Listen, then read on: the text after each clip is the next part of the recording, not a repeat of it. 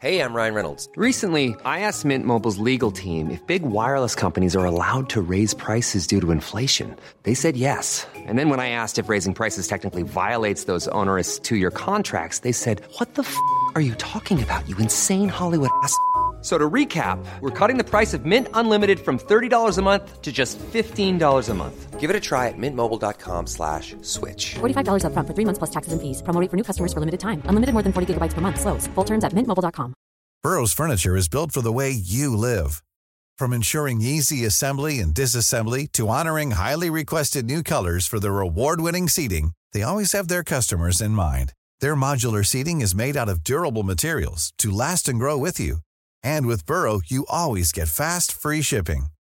Get up to 60% off during Burrow's Memorial Day sale at burrow.com/ACAST. That's burrow.com/ACAST. burrow.com/ACAST.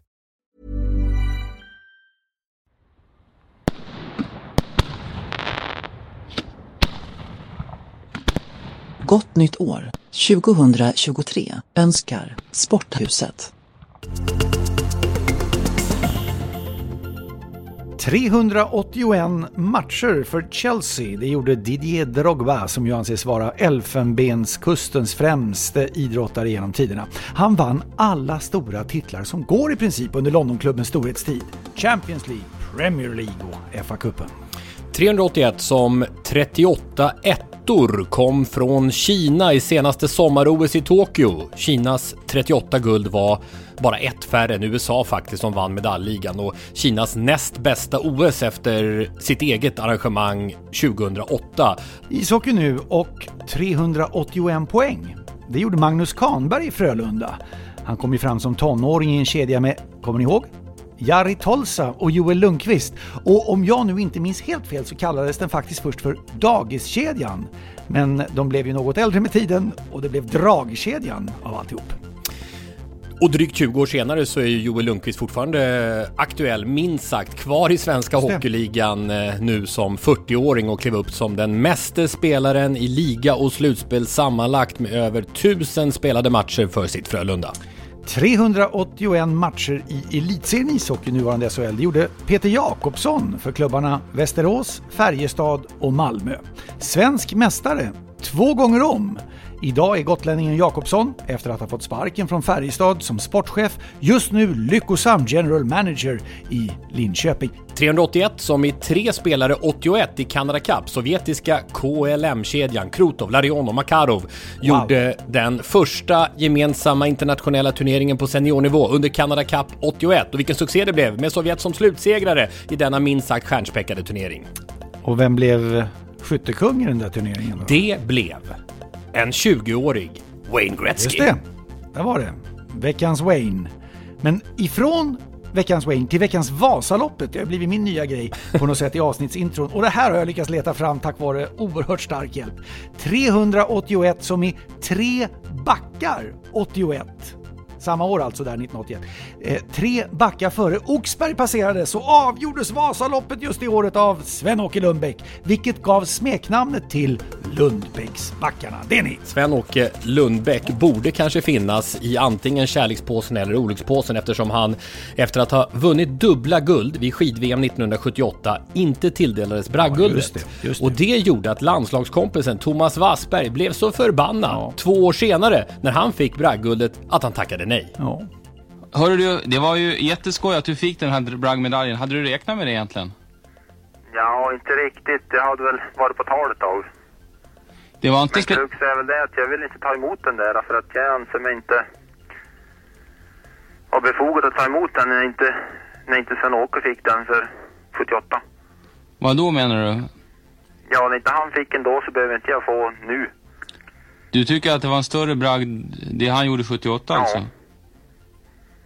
Jaha, har du pratat med någon av dem på Svenska Dagbladet som delar ut det här? Ja. Och då sa du det här? Mm. Vad sa de då? Ja, de var väl ställda mot väggen mer eller mindre. Jaha, ja. Ja. Det är ett lysande klipp. Det är ju viktigt att finna sig i direktsända sammanhanget, för det här är ju en nyhet för det är väl Radio Jämtland tror jag som gör den här grejen med Wassberg, va? Jag tror reportern heter Anders Palmgren. Ja, han blir ju ställd, men han ställer ju ändå frågan. Jo.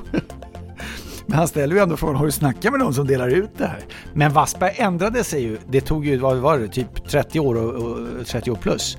Och han gjorde det för, som han sa, få slut på tjatet. Men han tog emot det och jag tror innerst inne att han tyckte att det var nog rätt fint att ha det där.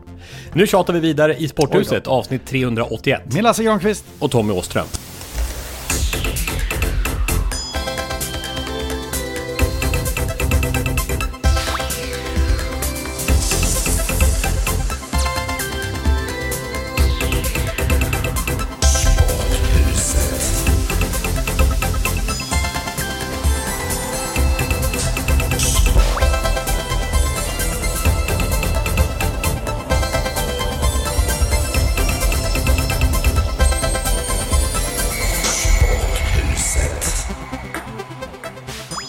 Det är ju inte bara det 381 Sporthuset-avsnittet sedan starten i augusti 2015. Det är också det 52 och sista detta år 2022.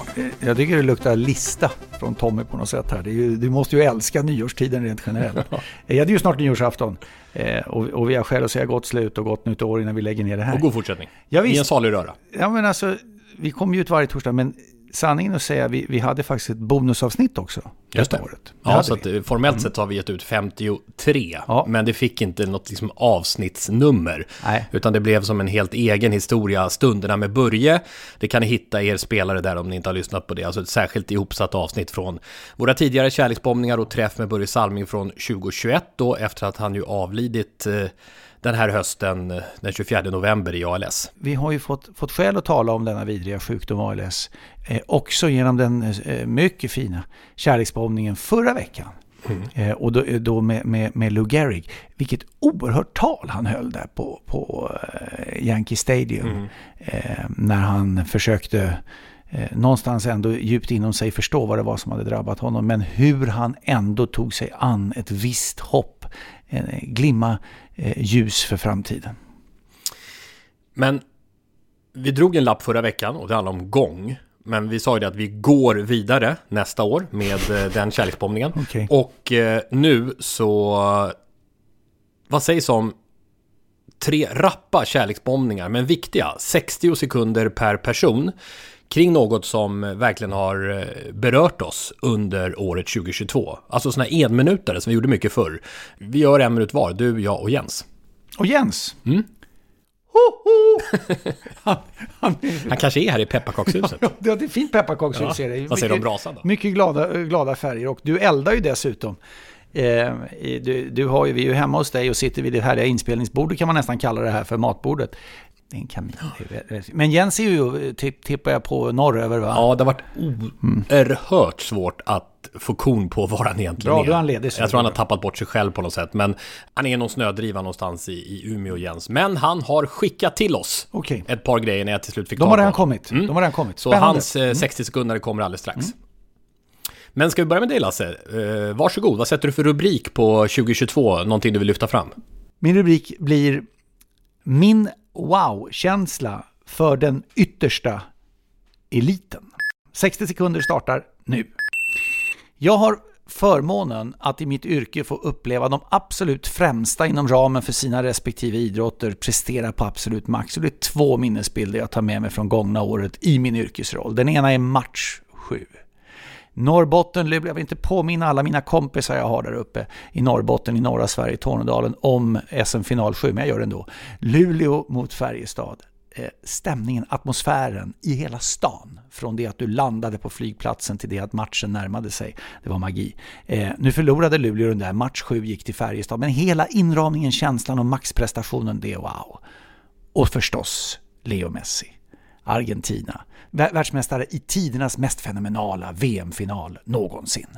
Och de gör det efter straffsparkar. Och Leo Messi får omfamna världen som troligen, vi kan diskutera om det, den bästa fotbollsspelaren genom alla tiderna. Wow för den yttersta eliten 2022. Idrotten, vår räddning. Det är rubriken på den här 60 sekunders kärleksbombningen. För några månader sedan var det val i Sverige. Svenska folkets viktigaste frågor var sjukvården, skolan och att få bukt med brottsligheten. Det talas om det stora behovet av fler vårdplatser, mer vårdpersonal, fler och bättre utbildade lärare och politiker. Men allt det här är ju när problemen redan uppstått och då är det ju ofta för sent. Det är den förebyggande, uppbyggande idrotten som är en av de absolut främsta sätten att komma till rätta med det här. Jag har själv upplevt det på riktigt nära håll i ett problem- och utanförskapsområde där jag växte upp. Att röra på sig är nyckeln till det mesta. Till bättre lärande, finns massor av forskning här, läs bara Anders Hansens bok Hjärnstark. Till bättre folkhälsa, och det som dödar flest i vårt samhälle är ju hjärt- och kärlsjukdomar. Till integration, att få tillhöra något i samhället, där binder idrotten ihop människor. 0,3% av regeringsförklaringen, 0,3% handlade om idrotten. Jag kommer inte ge mig förrän den siffran har stigit rejält. För jag älskar och tror verkligen på idrottens uppbyggande kraft i samhället. 2022 blev 2 världsstjärnor till 3. Jag gjorde en intervju med Pelé för ett antal år sedan och den går verkligen inte till historien på något sätt. Men en fråga lyckades jag i varje fall ställa på ett vettigt sätt. Nämligen vem han tyckte var världens bästa fotbollsspelare vid den tidpunkten. Jag förväntade mig nog Messi eller kanske Ronaldo som svar, men jag fick Neymar.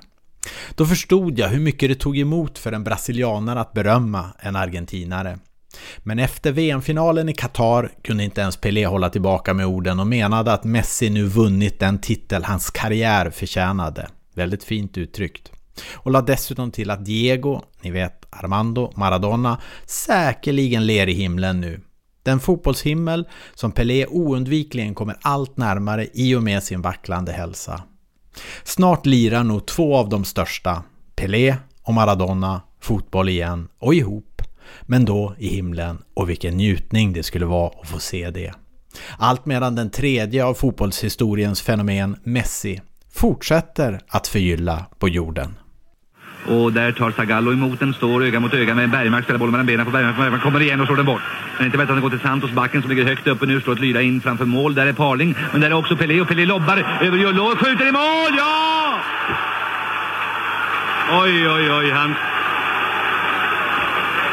hans mottagare, och som de håller varandra, de är en där stor klunga, brasilianerna. Ett elegant artistnummer av första rangen. Man kan inte annat än känna den största respekt och förtjusning över detta artisteri. Hur Julle fullständigt blir bortlobbad igen utav Pelé. Mas que nada sai da minha frente que eu quero passar, pois o samba está animado, o eu quero é samba.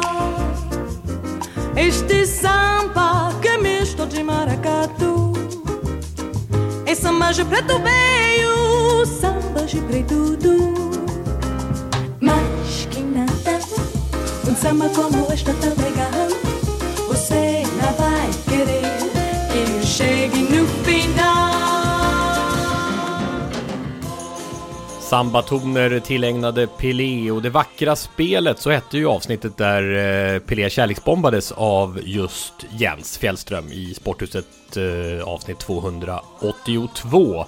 Den enda spelaren ju som vunnit VM vid 3 tillfällen och 2-målsskytt på Råsunda. Det var ju där det stora genombrottet kom som 17-åring. Alltid med också, Lasse, i den ständiga debatten om positionen som tidernas största fotbollsspelare. Men hur många av dem som ska prata om detta verkligen sett Pelé spela? När Brasilien blev världsmästare 1958 i Sverige, eller 1962 eller 1970. Hur många har sett honom spela fotboll verkligen? Det är inte så himla många. Så att när vi pratar om Pelés storhet är det ju egentligen från andra infallsvinklar, att vi har hört andra prata om honom. Och vi har fått ta del av honom själv i det han säger. Hans sätt att vara som person som Jens pratar om. Och det är oerhört lätt att känna stark kärlek till Pelé. För den personen han är. Och generositet. Exakt. Som är stark, och den här rivaliteten Brasilien-Argentina då, att han ändå kan vara så bjussig. Så det finns ju en oro i hela fotbollsvärlden. Det finns en oro i Sydamerika, men jag undrar hur ska Brasilien som nation ta sig an ett besked som tycks vara nära förestående. Han är väl inte bara deras största idrottare genom tiderna, utan förmodligen deras största person genom tiderna. Alla kategorier. När vi Vi sänder tankar till Pelé och hans familj förstås och hela Brasilien i den här svåra stunden när Pelé ligger, som det verkar, mer eller mindre på dödsbädden. Ja, det kom en fin not tycker jag från någon i familjen som jag läste på en av de internationella byråerna som sa att för hela familjen är samlad, vi fick en kväll tillsammans, och det signalerar ju att det krävs något alldeles extraordinärt för att det ska bli en återhämtning för en av världens största fotbollsspelare genom tiden. Veckans surr. Sydsvenskan och Svenska fotbollsförbundets Diamantbollen tilldelas en spelare som tagit en stor och viktig roll i ett av världens bästa klubblag tack vare sitt spelsinne, sin teknik och sin snabbhet. I landslaget har hon fortsatt att leverera på allra högsta nivå. Diamantbollen 2022 tilldelas Fridolina Rolfö. Svenska fotbollsförbundets och Aftonbladets Guldbollen går till en spelare som med spelintelligens och mognad på kort tid vuxit till en ledande spelare i världens tuffaste liga. Guldbollen år 2022 går till Dejan Kulusevski. Ja, det blev Dejan Kulusevski som tilldelades den 77:e Guldbollen. Och han blev därmed den yngste spelaren.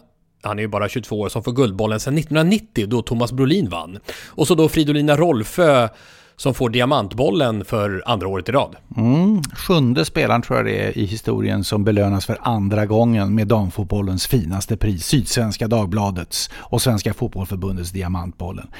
Och jag tycker det är notabelt att man lyfter tydligt i motiveringarna här som vi hörde, både Fridolina Rolfö och Dejan Kulusevski, insatserna i klubblaget. Även om det finns en stark motivering med på Fridolina Rolfö. Men just när det gäller EM-spelet och Rolfö så blev det ju inte riktigt 100. Hon blev inte den avgörande spelaren som vi hade hoppats på. Det är det här med att de spelar olika positioner, klubblag, landslag. Ja, lite hon är ju vänsterback försvarare, lite, alltså offensiv vänsterback för att säga, i Barcelona, och så ska vi vara anfallare i Sverige. Så det där var ju liksom lite men kolossalt välförtjänt. Och det här är ju en storstjärna vi snackar om i den internationella fotbollen när vi pratar om Fridolina Rolfö.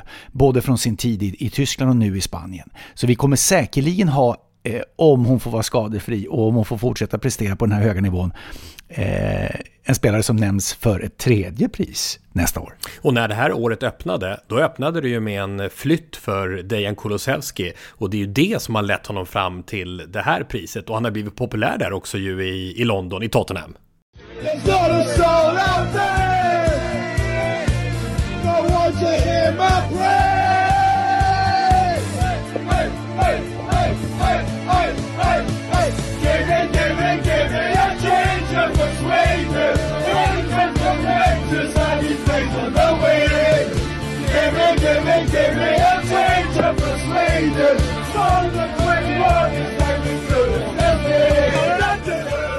Det är väl fullständigt lysande att ABBA används som grundmaterial för en hyllningslåt till en svensk. Ja. Det är ju bara att ställa sig upp och applådera och jubla över det. Gimme a ginger from Sweden. Ja, men alltså, och när vi hörde Simon Bank läsa motiveringen så är det lätt att ställa upp på det som sägs. Men även här, det med större tydlighet än i Fridolina Rolfös fall, juryn har tittat noga på insats och prestation i klubblaget. Och det vi hörde var ju alltså härifrån Aftonbladet. Och det som är lite speciellt är att fotbollsgalan har ju alltid varit förknippat med TV4.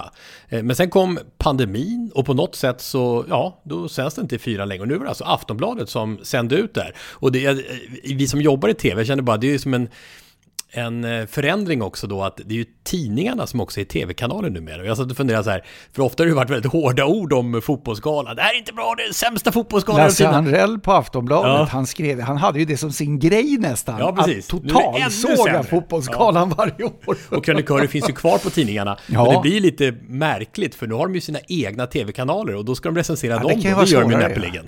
Och det är ju som du säger, skrivande är ju numera också talande, och de är också bildsatta. Så det är ju en ganska skön utveckling, kan jag tycka. Men jag vill bara säga det, de ska vara glada över här nu, alla härliga lyssnare, tittare och läsare. Jag ska inte börja skriva artiklar. Ja, du ska inte det? Nej! Jag tänkte att du skulle bli tv-recensent. Vansinnigt många TV-recensent skulle fruktansvärt mycket bisatser. Oj.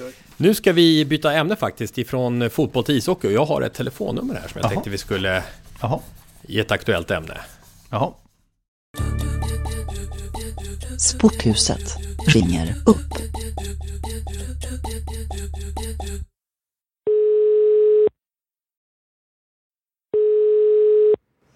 Ja, det är Liam. Liam Ögren, välkommen in i Sporthuset. Tack så jättemycket. Ja, men vi når ju dig i... Nu ska vi se här, du får hjälpa mig om jag... Men det är ju Halifax, va? Som ni är. Ja. Alltså, Liam Ögren i juniorkronorna pratar vi om nu alltså. Och Kanada. Och 5 timmars tidsskillnad bara. Ja, precis. Så är det. Lite sent för er kanske, men...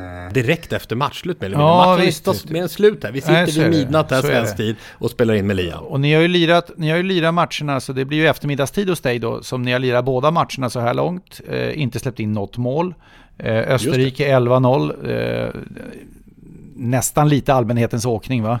Det är en sån där match man tröttnar att titta på faktiskt. Men för Sverige var ju så kompakt överlägset. Österrikarna hittar ju inte någonstans. Mycket tuffare mot Tyskland. Hur bra koll hade du på derbyt? För att jag menar, Sverige-Tyskland gick ju direkt parallellt med Djurgården-AIK, som ju var första av de här 2 derbyna som spelas med bara någon dags mellanrum. För då ska vi säga det har vi inte sagt det, att Liam spelar i Djurgården, för de som inte har koll på det. Ja, Djurgården hade ju knappt lag här mot AIK.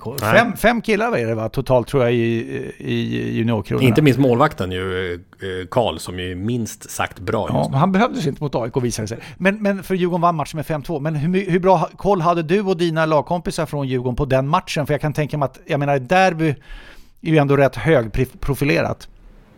Direkt efter våran slutsignal och när vi hade kommit ner i varv lite, så gick jag direkt till mobilen och kollade vad det blev. Såg att vi vann, så det var riktigt skönt att se.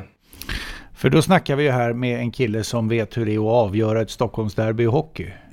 Inte för att vi behöver, det första, som de säger i Nordamerika, rub it in på AIK-arna onödigt mycket. Men du avgjorde ju förlängningsspel den första matchen, som ju var en svängig historia.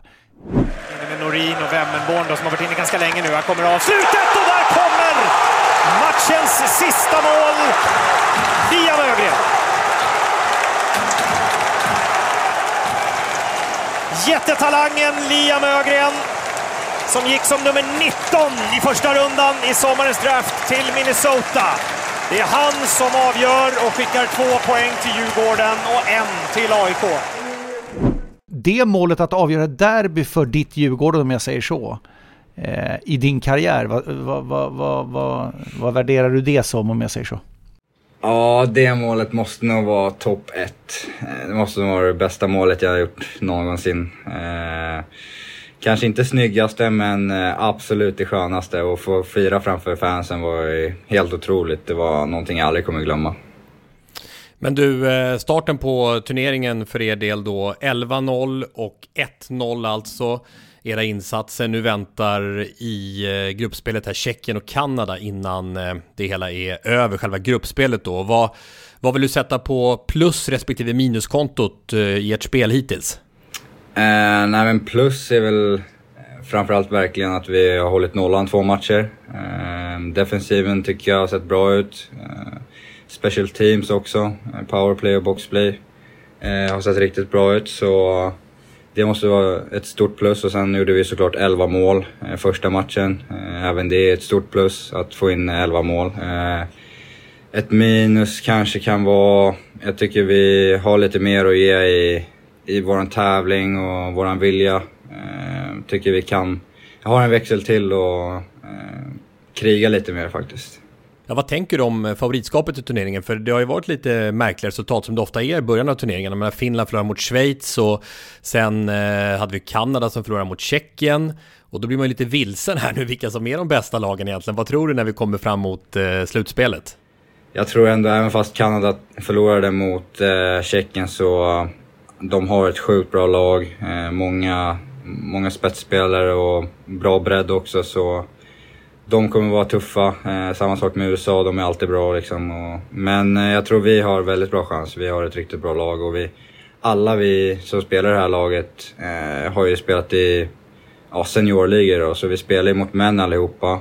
Jag tror det kan vara en riktigt stor fördel. Framförallt mot USA som egentligen bara har college-spelare nästan, tror jag. Så det tror jag kan vara en riktigt stor fördel för oss. Det är ju så här att det har varit ett häftigt år för dig, Liam. Jag menar, du gick i första rundan i draften för Minnesota. Och det är ju faktiskt så, det måste vara något slags unikt i den svenska hockeyhistorien nästan, att du har spelat 3 juniormästerskap samma år för Sverige. Eller hur? Alltså, vad säger de om hela den här 2022 nu när vi närmar oss de sista vibrerande dagarna? Ja, nej, men det har varit ett riktigt händelserikt år. Till att börja med så fick jag ju chansen ganska tidigt i A-laget hemma i Djurgården. Sen kom ju U18-VM. Sen såklart draften. Sjukt stor upplevelse. Någonting jag drömt om sedan jag var jätteliten och började med hockey. Så den upplevelsen är någonting jag verkligen aldrig kommer glömma. Och sen har vi så efter det åkte jag till development camp med Minnesota. Sjukt rolig upplevelse det också, att få uppleva hur NHL-lagen fungerar och sådär. Sen såklart, jag vet inte, sa jag ju varit om VM. Du ser det så mycket, det är nästan omöjligt att hålla reda på allt. Ja, exakt. Så vann vi guld i 18 VM, vilket var helt sjukt. Fick äran att vara kapten där också, det var otroligt stort. Få lyfta bucklan. Och så JVM då nu i somras. Ett brons. Grymt kul har det varit. Det är ju så att du har ju ett kontrakt med Minnesota som rullar på ett sätt, fast du är ju utlånad till Djurgården. Ja, precis. Så att... mycket vanlig struktur är det ju så numera, och det är ju bra för svensk ishockey att det nästan per automatik gör så. Draften kommer, kontrakt skrivs, men så direkt tillbaka till den svenska. Man kan ju välja och pröva i farmaligan. Några gör det, men det är som ett grundkoncept så är det ju en stark del av NHL-avtalet. Och då är frågan...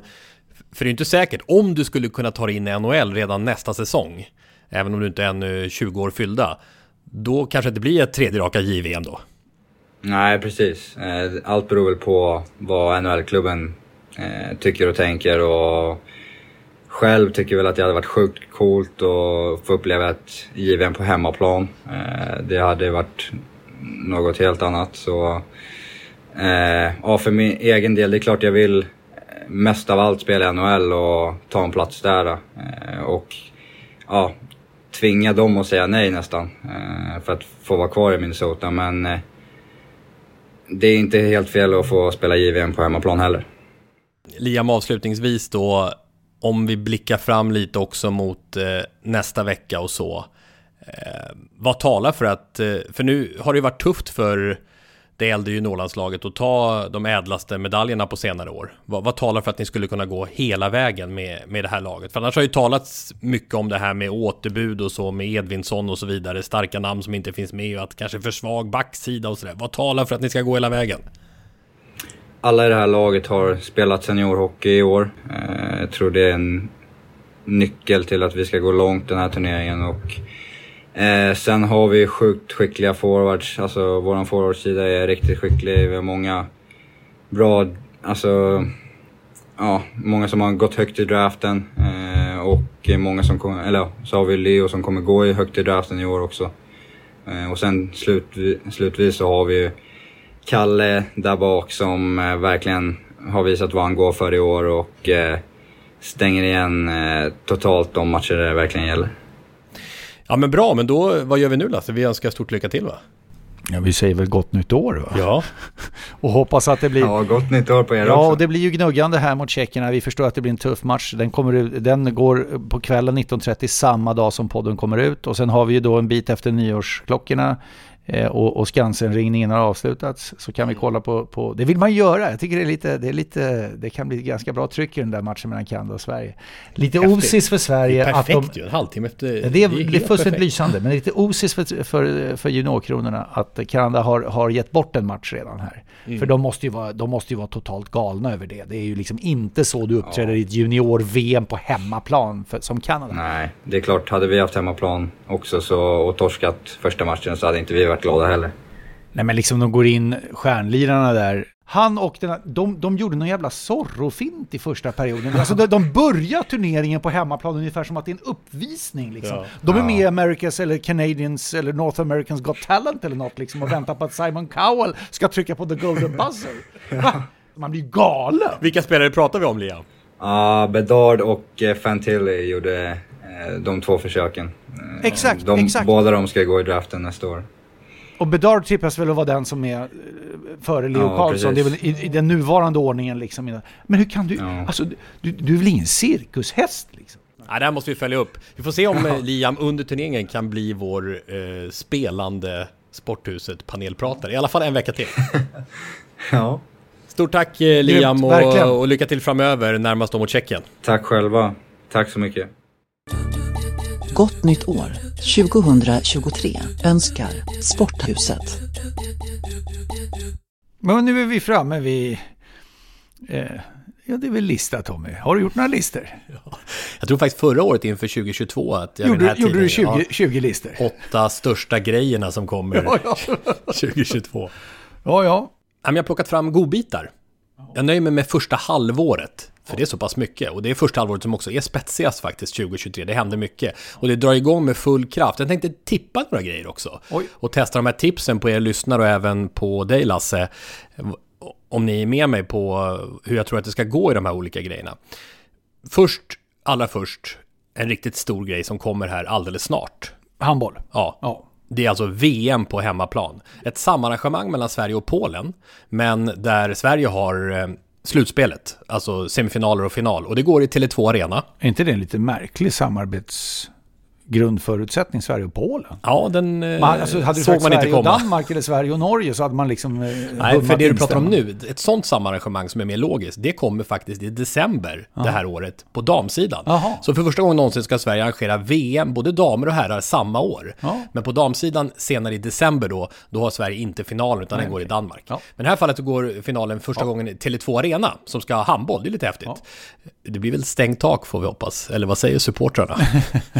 Ja, nu är det ju inte föremål för någon fotbollsföreningssupportrar att rösta gubevars, för de äger ju inte arenan. Nej.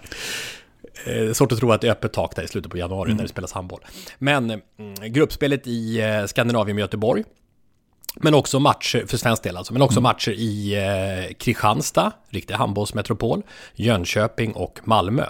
Och det här är 5:e gången som Sverige arrangerat handbolls-VM. Det har ju varit på lite olika ställen. Vi har haft det i Globen, vi har haft det i Malmö Arena och så vidare. Rocklundahallen tror jag någon gång på 60-talet faktiskt. Men hur det går där, det lämnar jag till handbollsexpertis som jag tänkte kalla in lagom till att mästerskapet startar. Så där kommer inget tips. Och inte heller kommer något tips när det gäller sporterna på snö.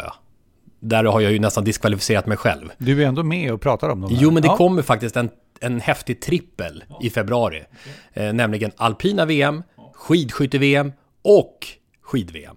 Alla grejerna då i februari. Och då får ni kolla på Vinterstudion om ni får tips. Eller du kanske har några tips kring den här mästerskapen, Lasse? Jo, men alltså hejdundrande tittarsuccé pratar vi om. Kommer det vara?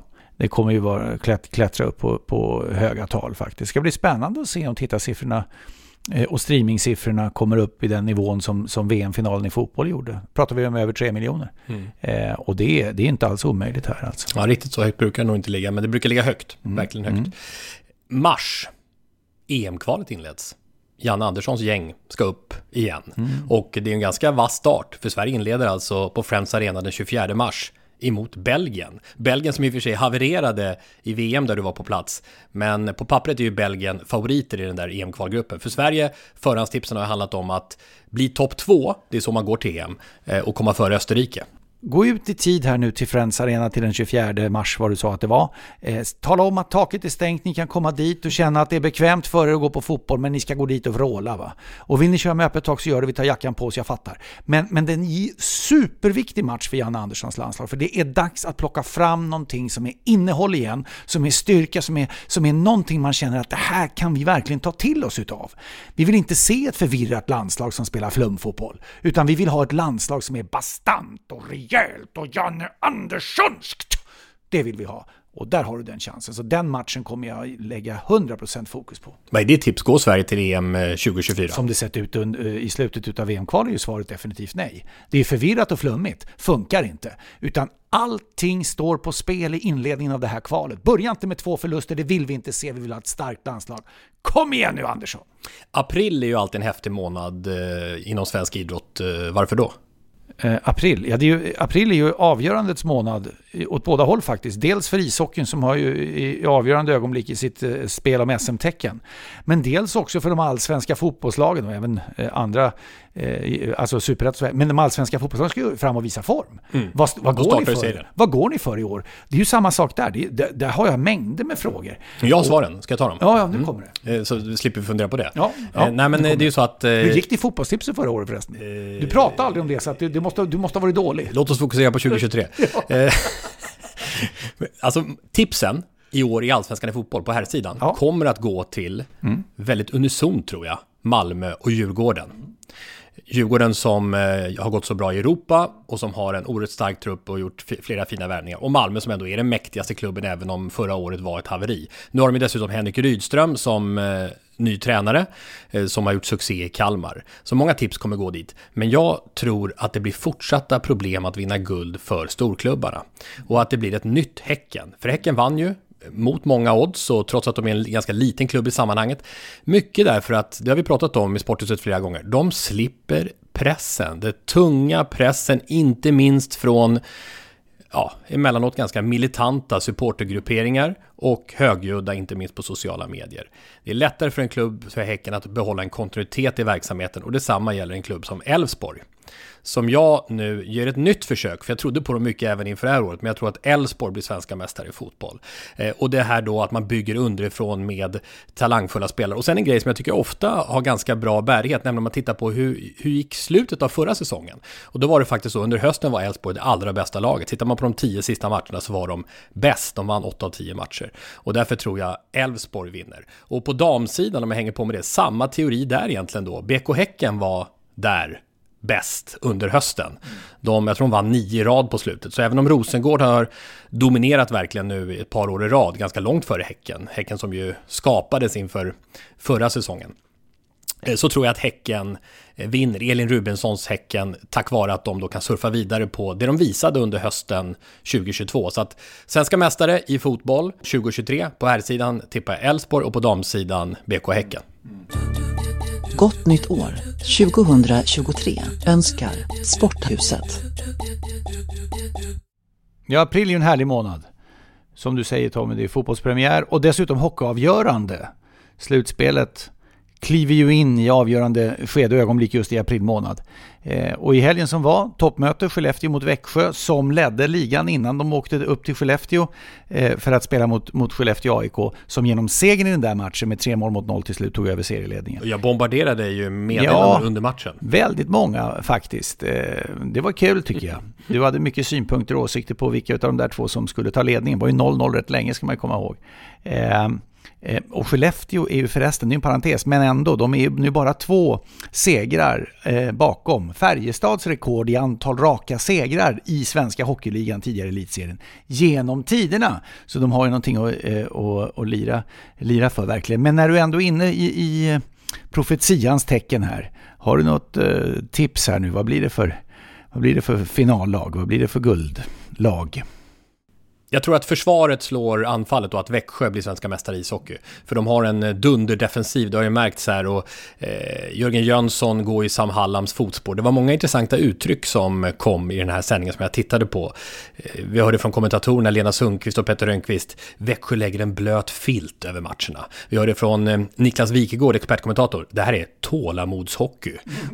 Och du drev på med: är det inte mycket tränarhockey det här? Alltså jag får vibbarna utav Finland.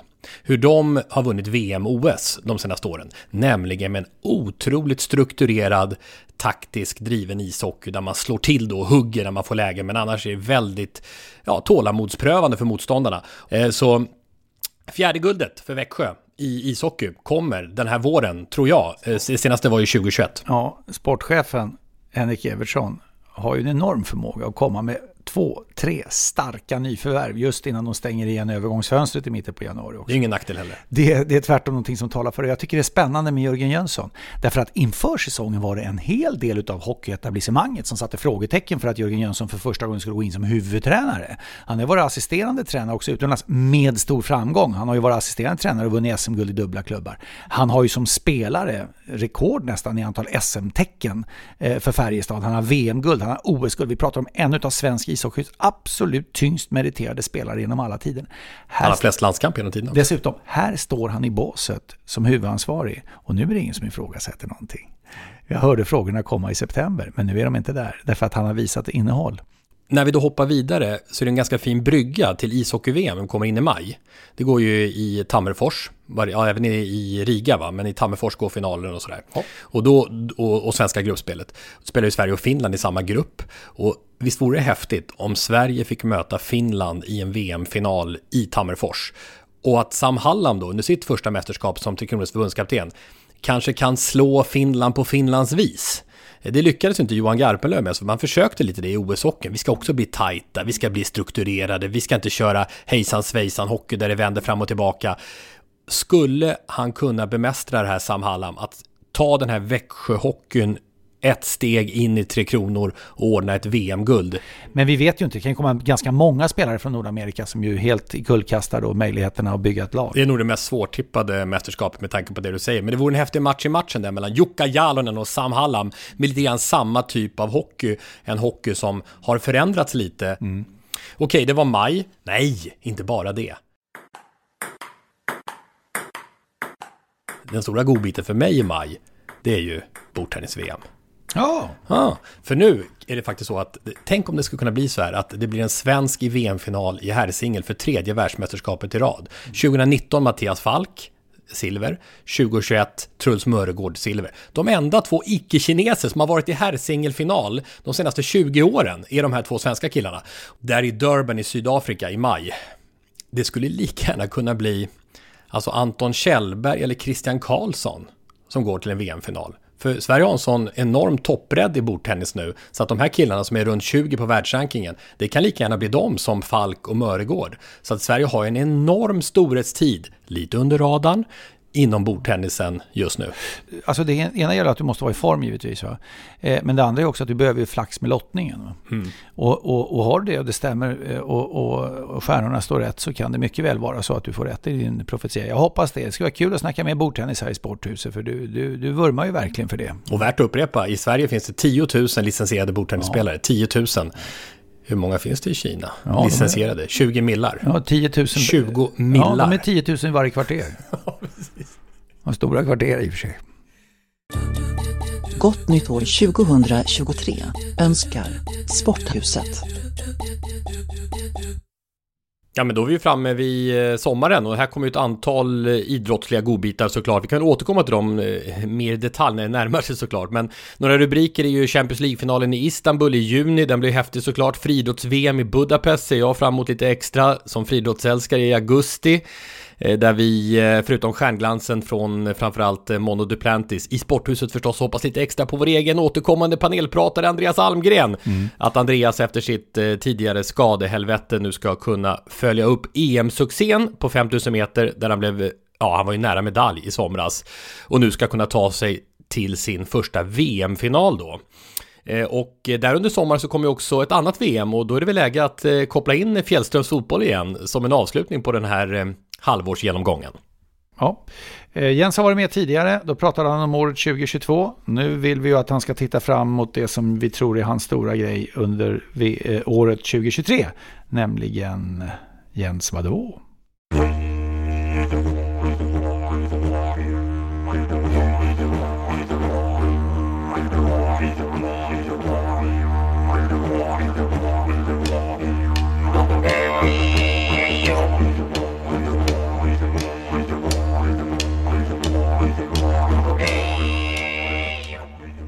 Den 20 juli 2023 startar fotbolls-VM i Australien och Nya Zeeland. Jag förväntar mig att det blir ytterligare ett steg i damfotbollens utveckling och då tänker jag på ökat intresse, större underhållningsvärde, mer sponsorpengar in i det hela, bättre kvalitet i spelet ute på planen, lika med högre tempo till exempel. I och med mitt engagemang för Australiens damlandslag så spelas redan olika scenarios upp i min hjärna. I min vardag är jag redan i mästerskapet till och från.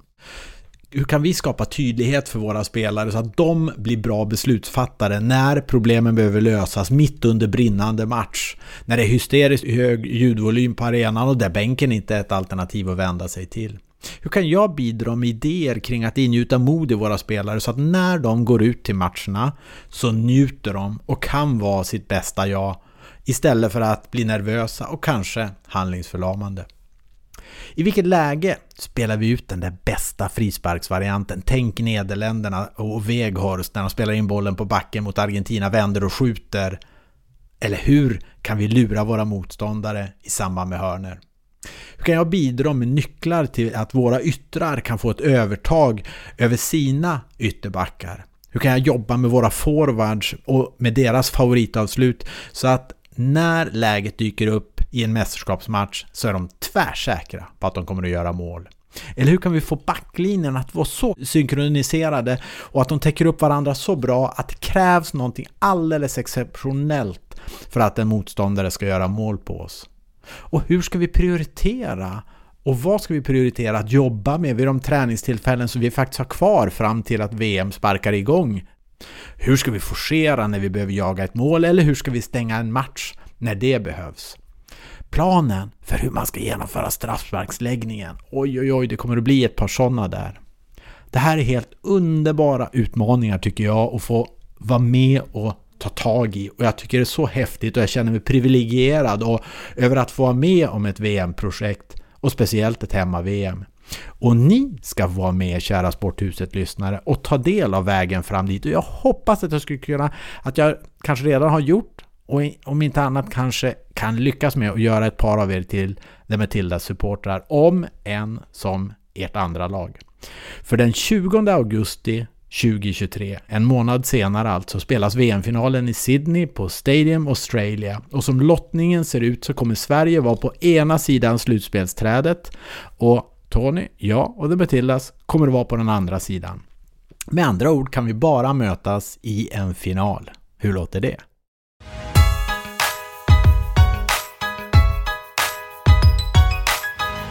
Högt i tak i Sporthuset. Ja, men förutom de här vi har hört nu, fina förhoppningar om spännande sporthändelser, så finns det ju också svårare spörsmål som präglat det här året och som kommer påverka också det kommande året. Vad skulle du vilja formulera för tankar där, Lasse? Men det är ju ändå idrott och politik och det sättet det hör samman. Och jag har ju varit på ett mästerskap i Qatar, i Mellanöstern, i arabvärlden, som ju har tydliggjort komplexiteten, tycker jag, i samtiden. Jag läste en krönika i Aftonbladet som sa att det enda som är riktigt säkert är att utan dubbelmoral och hyckleri klarar vi oss inte. Och det var Andreas Cervenka som skrev den.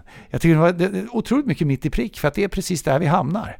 Och för mig är dubbelmoralen och hyckleri kanske allra mest symboliserad av Tyskland, som alltså skickade sin näringsminister, tror jag det var, till läktaren under VM i fotboll med den här binden, One Love-binden, som man ville ha som bevis för mänskliga rättigheter och alla människors lika värde. Det ville ju europeiska lag som spelade i VM ha, inte alla men de flesta. Och det stoppades av FIFA. Det var högljutt och stridigheter om detta. Och då kom näringsministern till den tyska, jag tror att hon var det, en match med FIFA-presidenten Infantino på plats och hade på sig armbinden. För liksom både mot Infantino och värdfolket. Dagen före hade den tyska bundeskanslern Olaf Scholz varit i Qatar och återvänt till Tyskland stoltserandes med ett stort avtal om köp av naturgas med start 2025. Ett 6-årigt avtal för rekordsummor. Och någonstans blir det liksom en symbol för att idrott och politik hör samman. Det är väldigt svårt att hålla isär frågorna. Det är komplexa frågor. Och vi som finns i en värld som ligger... Erik Niva skrev i Sportbladet en superbra krönika, tycker jag. Vi som är högst i demokratiindexmätningen i hela världen, Sverige, Danmark, Norge, Tyskland. Vi har inte ens 7% av världens befolkning hos oss. Och det är en kolossal utmaning. Men för mig finns det en skiljelinje som är tydlig. Skiljelinjen går att följa statens beslut. Exempelvis när det gäller de skarpa, starka, djupgående sanktionerna mot krigförande Ryssland som för ett anfallskrig i och mot Ukraina. Sverige är medlemmar i EU. EU-sanktioner tillsammans med Storbritannien och USA är massiva. Det är ingen fråga var vi står någonstans. Där går skiljelinjen för mig. Där har jag lättare att se. För mig är det inte en sån otroligt komplex fråga. Men den kommer vara med oss sida vid sida när allt fler idrottsorganisationer börjar flagga för att vi kanske ska öppna dörren för ryska idrottare, ryska atleter. De är ändå atleter, de är ändå människor, de ska få vara med och tävla. Det ska förvisso inte vara under ryska federationens fana och nationalsång, utan det ska vara under neutral flagg. Ja, för det kommer komma upp, så det är bra att du tar upp det, för det kommer komma upp nu. Det kommer bli högaktuellt inför till exempel OS 2024, för nu börjar vi närma oss det stora sommar-OS i Paris. Och Pernilla Wiberg, vi fick från Lennart Skott här ett mejl via Sporthuset-podcast. Vi får det då och då. Ja. Lennart är mycket vaken i den här typen av frågor. Och han undrar lite vad vi tycker om det här, för Pernilla Wiberg, hon tillhör ju det som heter World Olympians Associations, alltså en organisation som företräder olympier. Och jag tror faktiskt framförallt där som påtryckningarna pågår just nu att de bör få vara med. De som kommer från Ryssland och Belarus. Och han undrar vad vi säger om det. För hon tycker då att idrott och politik inte ska höra ihop, de ska få vara med och tävla. Medan Lennarts eget inskick är att hans egen uppfattning är att de inte ska få delta. Men jag ska bara säga vad Pernilla Wiberg har sagt här. Hon har sagt så här: idrotten har alltid stått för att oavsett vilken etnicitet du har, vilken sexuell läggning du än har, vilket land du än representerar, oavsett det så ska du få utöva din idrott. Det är en grundläggande regel, det står i de olympiska stadgarna. Och här har man gått ifrån det då när man förbjuder ryska och belarusiska idrottare att delta. Tyvärr så finns ju, säger Pernilla Wiberg, så himla många krig och konflikter runt om i världen. Så var drar du gränsen? Jag fattar väl att varenda ryss inte står bakom det ryska anfallskriget. Så att det är en komplex fråga när man ska öppna den, och det måste göras av de som är skickliga i detta. Och det är i första hand diplomatin, och det är inte idrotten. När diplomatin har öppnat, när det finns förbindelser, samtal, då är läget ett annat. Och då får staten Sverige säga att det finns en annan öppning i det här nu. Då är idrotten oerhört viktig. Men i detta läget är det för mig, jag vet inte vad du säger Tommy, men för mig är det i detta läget ett tydligt nej. Man kan ju fundera på hur länge ska det vara så. Om kriget håller på i 10 år, ska en hel generation med ryska belarusiska idrottare inte få vara med och tävla en neutral flagg? Ja, men då är det i alla fall inget ekonomiskt utbyte. Men jag tycker det är värre det som Fredrik Claesson gör. Alltså den svenska hockeyspelaren som förlänger ett avtal. Han får ju pengar utav Putins regim. Ja. Det är värre. Och direkt, alltså en av Putins närmaste män då är ju med och sponsrar CSKA Moskva. Det är en del av demokratin vi får ta ansvar för att vi har. Jag håller med dig. Jag tycker det är helt åt helsike att åka dit och lira. Han har den demokratiska rättigheten att bestämma över sitt eget liv. Så.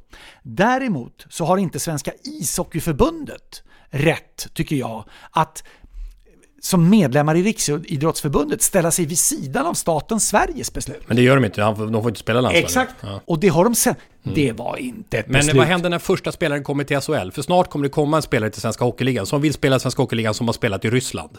Det är också en grej inför 2023. Snart kommer den första spelaren dyka upp. Och då är det så i det demokratiska konungariket Sverige att medlemmarna bestämmer. En idrottsförening ägs i Sverige av sina medlemmar, inga andra. Därvidlag är det punkt. Och då är det så att om styrelsen väljer att vi hade ju Adam Almqvist sa sig upp ifrån sitt KL-kontrakt här, det är en hockeylirare, och blev tillgänglig på marknaden, och han skrev ut kontrakt i Schweiz. Minns inte vilken klubb, det spelar ingen roll. Men han fanns ju på den så kallade marknaden. Men alltså att en svensk klubb då ska känna att nu behöver vi resultat här, så vi tar in den här liran, den är duktig, den behöver vi skriver kontrakt med vederbörande. Jag är övertygad, eller så hoppas jag det för mycket utav själ och hjärta, att medlemmarna då säger att stadgarna stipulerar extra årsmöte inom 14 dagar, samtliga i styrelsen får gå, samtliga kontrakt på samtliga ledare i den här föreningen sägs upp, samtliga lämnar sina uppdrag, vi vill inte se mera. Men oavsett hur det är med alla de här reglerna, förstår du min koppling till att det känns på ett sätt allvarligare när man tar emot pengar? Men jag tycker likadant. Ja. Men där är vi är en demokrati. Och var och en i en demokrati äger besluten kring sig själv. Så länge det inte är lagbrott. Och Pernilla Wibergs rop på de, vad ska vi kalla det, enskilda idrottarna ifrån Belarus och Rysslands demokratiska rättigheter, ungefär så är det hon formulerar det. Deras möjlighet att få vara med i OS, de finns inte på samma sätt. Nej, jag tycker inte det. Det ryska anfallskriget i och mot Ukraina medger inte möjligheten för ryska medborgare att tävla i internationella sammanhang. Idrottare vid olympiska spel, oavsett neutral flagg eller inte, från Ryska federationen, svar nej. Vad säger ni? Vad säger ni? Vad säger ni? Vad säger ni? Vad säger ni? Vad säger ni? Vad säger ni? Tack för att ni har varit med under året, ni som har lyssnat på Sporthuset. Och verkligen bidragit till innehållet. Inte bara vårt intro där det smäller varje vecka. Det blir bara bättre och bättre tycker jag, våra introstarter. Den här veckan var det Lennart Skott, Åsa Johansson, Rickard Ljung, Jörgen Eksvärd och Håkan. Jag är inte släkt med Janne Ottosson. Men får jag bara De säga, är inte släkt. 3 backar före Oxberg 1981. Den är läcker. Det är fint. Tycker jag. Och den kommer såklart från Håkan Ottosson. Alltså, det var så okej, ja. Och vi finns ju på Twitter och Instagram, Sporthuset på Twitter, Sporthuset podcast på Instagram. En fråga inför 2023, kommer Lasse skaffa Instagram? Nej. Det är mycket möjligt. Och sen vår hemsida då, sporthusetpodcast.se. Och där kan ni ju skicka in supportersånger, gör det. Vi har ju dunkat på ända sedan avsnitt 285, alltså i nästan 100 avsnitt med supportersånger på slutet. Så fortsätt skicka in. Men jag tänkte vi skulle avsluta det här året med en nationalsång. Ja. Och då vet jag ju att du är lite av en nationalsångsälskare. Vad har du för, nu kommer det igen, topp 3? Ja, det kom den. Jag sa ju det. Det är Tommys lista. Folk älskar listor. Vilka är dina främsta? Vilka gillar du mest? Allra mest? 2 är givna. Kamp om tredjeplatsen. Nu är det ju God Save the King. Och den slåss om tredjeplatsen tillsammans med Italien. Fratelli d'Italia. Som 2. Det är ju La Marseillaise. Ja. Det måste den få vara. Allons enfants de la patrie. Det tycker jag är häftigt. Och sen är det för mig en tydlig etta. Helst sjungen på båda språken. Det är ju tvåspråkigt land. Det är Oh Canada. Vi har ju varit i Kanada i det avsnittet också. Ända längst ut i allra mest östra utav Kanada. Och där är det nog inte annat än den engelska varianten. Nej, precis. Men jag tycker den ska sjungas på franska och engelska. Gärna av Ginette Renault. Madame Ginette Renault i Bell Center, Centre Bell i Montreal. Med Montreal Canadiens supporterna där som hon sjunger så det dundrar där inne. Va? Men då är det ju några rader på franska. Och kan terre de nos aïeux. Ton front est saint de fleurons glorieux och så vidare. Ja. För om vi ska avsluta det här året med nationalsång så känns det ju som att den som sticker ut och som man vill spela är den. Ukrainska bör det ju vara då. Ja. Och det är ju så oerhört fint det här. Amelia Anusovic. Alltså den 7-åriga ukrainska flickan som blev världsviral efter att ha sjungit Frostlåten Let It Go inne i ett överbefolkat, överbelamrat skyddsrum. Ni kanske har sett det där.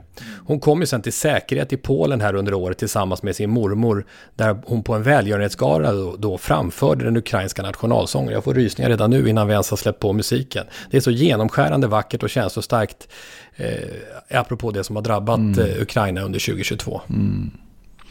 Alltså inledningen på nationalsången är ju Ukrainas ära och frihet har ännu inte gått under. Det är så den inleds. Och det verkar ju som det är en text skriven idag.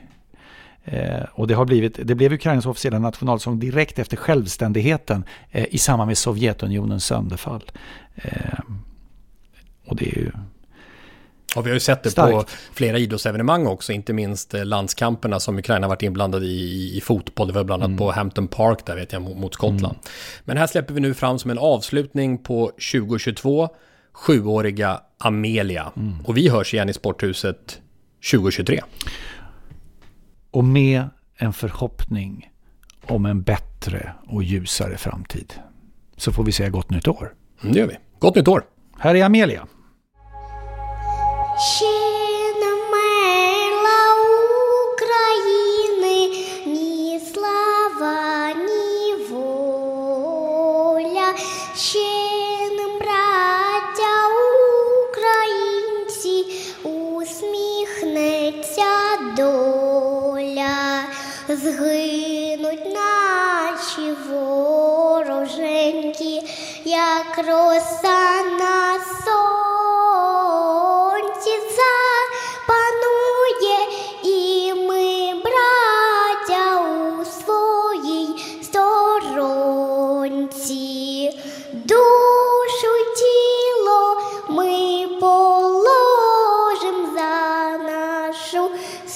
свободу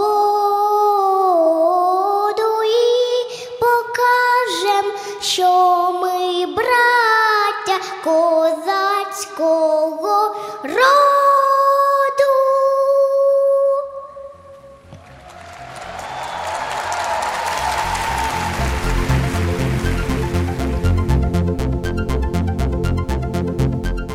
Sporthuset produceras av Tommy Åström och Martin Söderberg. På webben sporthusetpodcast.se. Jinglar gjorda av sånggruppen Sonora, Patrik Åman, Jonas Jonasson och Albin Blomgren. Hörs nästa vecka, Jippi.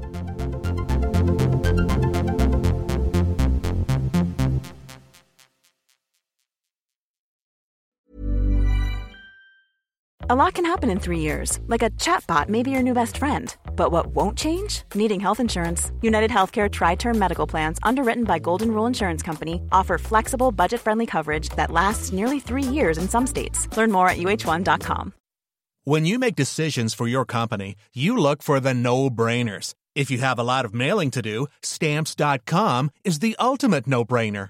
Use the Stamps.com mobile app to mail everything you need to keep your business running with up to 89% off USPS and UPS. Make the same no-brainer decision as over 1 million other businesses with Stamps.com. Use code PROGRAM for a special offer. That's Stamps.com, code PROGRAM.